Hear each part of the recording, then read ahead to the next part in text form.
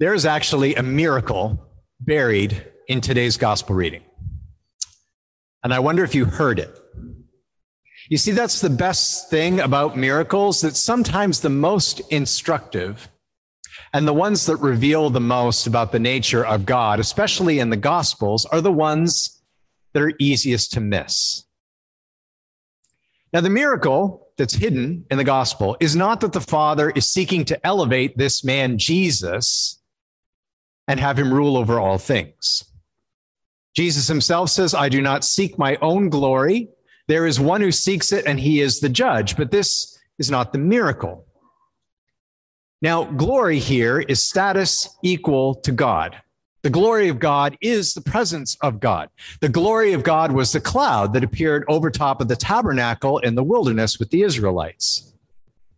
But that a son of man would come to be elevated to have a place in the glory of God is well attested in the Old Testament and should have come to nobody as a surprise.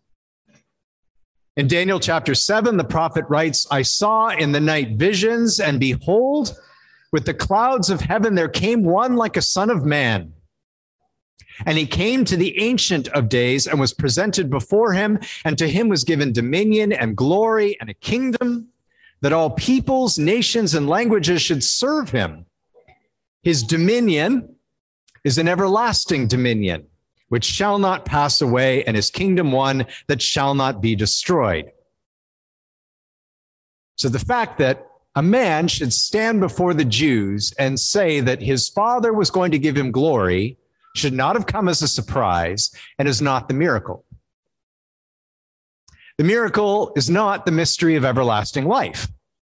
Even though Jesus does say, if anyone keeps my word, he will never taste death. This is the same thing that Daniel also prophesied.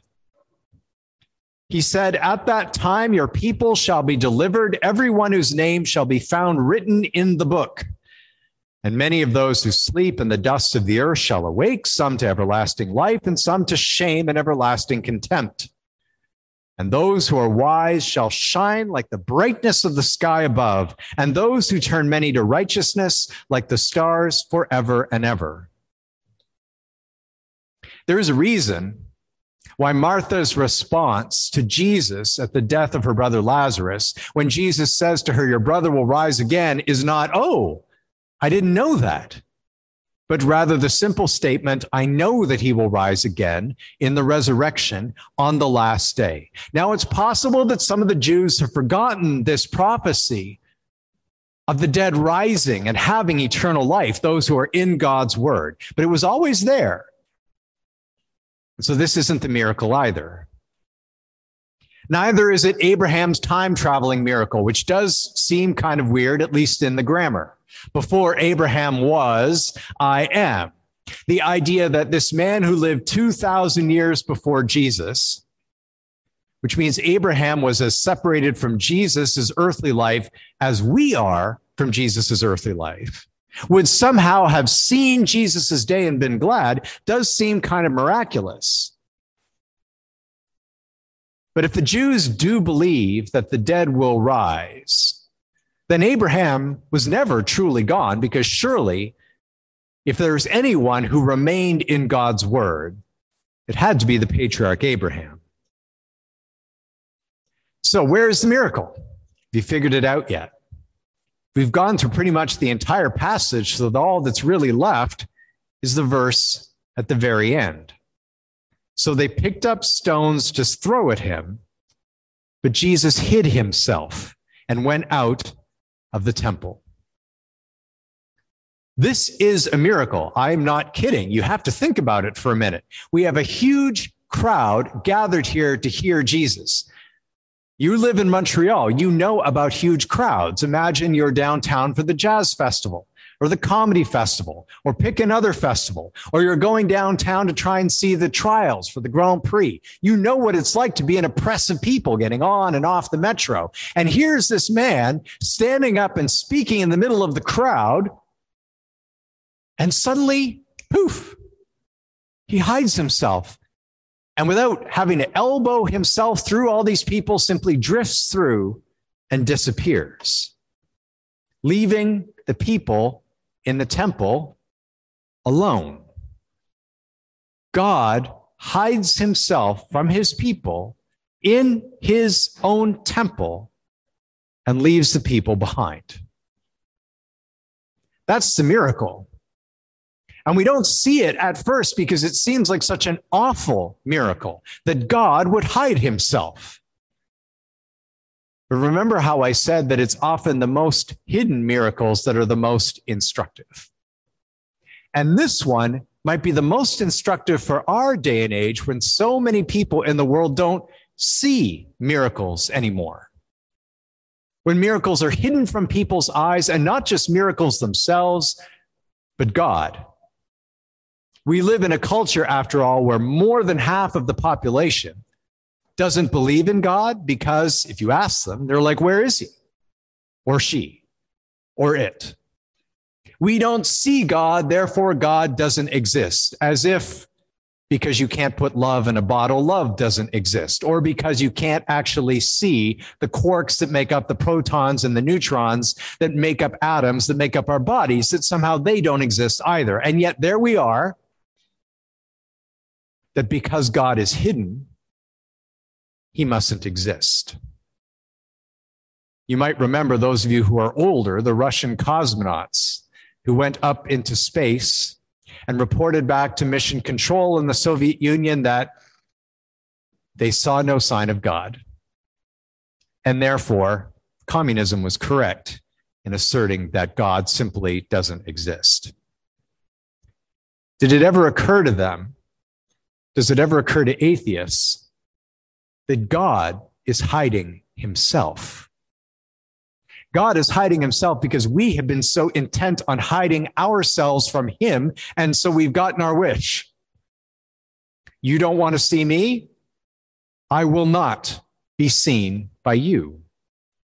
We didn't want to be found by God in the garden, did we? The first thing Adam and Eve did when they gained knowledge of good and evil is realize we don't want to see God.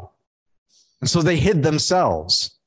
Moses, when he encountered God at the burning bush, tried to hide his face from God as well. Elijah, after the incident on Mount Carmel, which was miraculous when you think about it, the dousing of that fire with water only to have it burst into flames, all of those logs, went and tried to hide himself at Mount Horeb, Mount Sinai. And of course, we all know the story of the famous prophet Jonah, who was desperate, so desperate to flee from God's face that he hides himself in the belly of a fish. Why wouldn't God finally give us what we want? Why wouldn't God simply hide himself from us? After all, God finally does show up in the midst of his people, in the very place where they would expect God to show up, in his temple, announcing who he is before Abraham, the great patriarch of the faith, was, I am. The name for God. Jesus never called himself God. Well, there you go. That's as blunt as you're going to get. And what does everyone immediately want to do? Kill him. God shows up, and that's the first thought we have in mind. Let's stone him to death. So God hides. But when God hides, it's not like he's playing a game. It's not hide and go seek. It's not, ollie, ollie, oxen free. Let's go see if God's hiding under the back pew of the church. God is hiding himself for a reason. The reason, honestly, is disgust. We talk all the time about God being holy and how unholy we are. The emotion isn't so much wrath as honestly just disgust at the kinds of people his creation have turned out to be, at the kinds of things we do, at the kinds of things we say. A God who is constantly and only loving and giving and sacrificing. Can you imagine what it would be like to have to constantly dwell with people who are the complete opposite? Who will sacrifice nothing for their neighbor, who are always asking what's in it for me, who are always trying to figure out how to get their bit, who always want to be at the front of the line, the top of the pile. How would such a God deal with people like that, if not in disgust? Now, we don't think of disgust as an emotion. We always think about God's wrath. But if you've ever watched Inside Out, the Disney movie about this little girl and the 4 emotions that are trying to control her, it's interesting that one of those emotions is disgust. I'm sorry, there's 5 emotions. It's been a while since I watched it. We're familiar with joy. We're familiar with sadness. We're familiar with anger. But disgust is also right there. Ew, I don't want to touch that. And that's God. It's why in the Old Testament we have these images of clouds being round about God, of shadows veiling his eyes. How often does the Father appear in the New Testament being hidden by a cloud? Hidden by a cloud at baptism, hidden by a cloud on the Mount of Transfiguration. It's always a big surprise, by the way, with kids, when they learn that a cloud can best be seen in fog, right? Fog is basically a cloud at ground level. Kids are always like, oh, I wonder what it would be like to be inside a cloud. Well, wait for a foggy day. And what happens when you're in a fog? Everything is hidden. Jesus ascended from them, and a cloud hid him from their sight.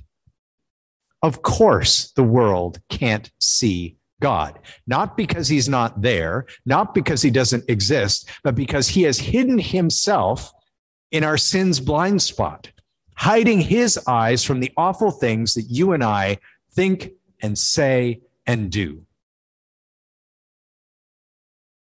Of course, we're gathered here this morning as Christians because the good news of Christianity is that God has unveiled, unhidden, unclouded himself in his Son, in Jesus Christ. God decides he is going to make a once for all time spectacle of himself, once for all history, that everyone can point and say, there is God. And that moment was the cross. Behold your King. Behold the King of the Jews. Behold the Lord of all creation, letting us do to him the thing we have always wanted to do: get rid of God. Kill him. And God does that so that he might be able to turn around and, instead of condemning us, forgive us. So that in that moment we might know a God who has to deal with our disgust, his disgust with us, in a very real way. And in that a precise same moment, show us the profound love he has for us, that he is not content to leave us in our sin, but wants to take it away. God makes a spectacle for himself on Mount Calvary so that he might appear to you and I, not as a judge, not as one that we might look at and say, he's possessed by demons. Not as the one who's having to always call out people for their lies, but as the God who saves us, who speaks kindly to us, who shows mercy, who shows grace, a God who wants to bring peace, who appears before his disciples after his death, shows the wounds in his hands, and says, peace be with you, unhiding himself in the middle of a locked room. And that's why it's so weird before his death that we have these disciples saying, show us the Father and it will be enough for us. Just reveal God. And Jesus is like, this is what you get. It's me. This is the revelation. No longer will I hide myself from you because of your sin. Now, because your sin will be atoned for, you can know me intimately. Jesus makes a spectacle of himself so our shame can be hidden from God, so that God can be present to us. We don't have to hide our face then anymore from God, and God does not need to hide himself from our shame because of the cross. This is one of the most profound miracles, you see, in all of the Gospels, that God hides himself so that he might present himself at the cross. God hides himself from those stones and from those insults and shouting so that he might be known as the one who atones for the sins of the world. And that same little miracle in John 8:59 comes to you and I every time we are gathered together and Jesus speaks and says your sins are forgiven. When Jesus reminds you of your baptism, when Jesus gives you his name, reminds you that you are his child, brings you to his table, feeds you with his body and blood, continually and over again, the hidden God that the world cannot see comes and makes himself known to you. There and in the scriptures, and even in Christian conversation with one another, when you remind each other of who you are in the name of Jesus. Where God speaks, he is no longer hidden. Jesus becomes our great I am, and whoever believes in him will not taste death, but have eternal life. And so that same hidden miracle of hiding is a revelation to you and I today, that God will not hide his face from you for the sake of his son, Jesus Christ. In the name of Jesus, amen.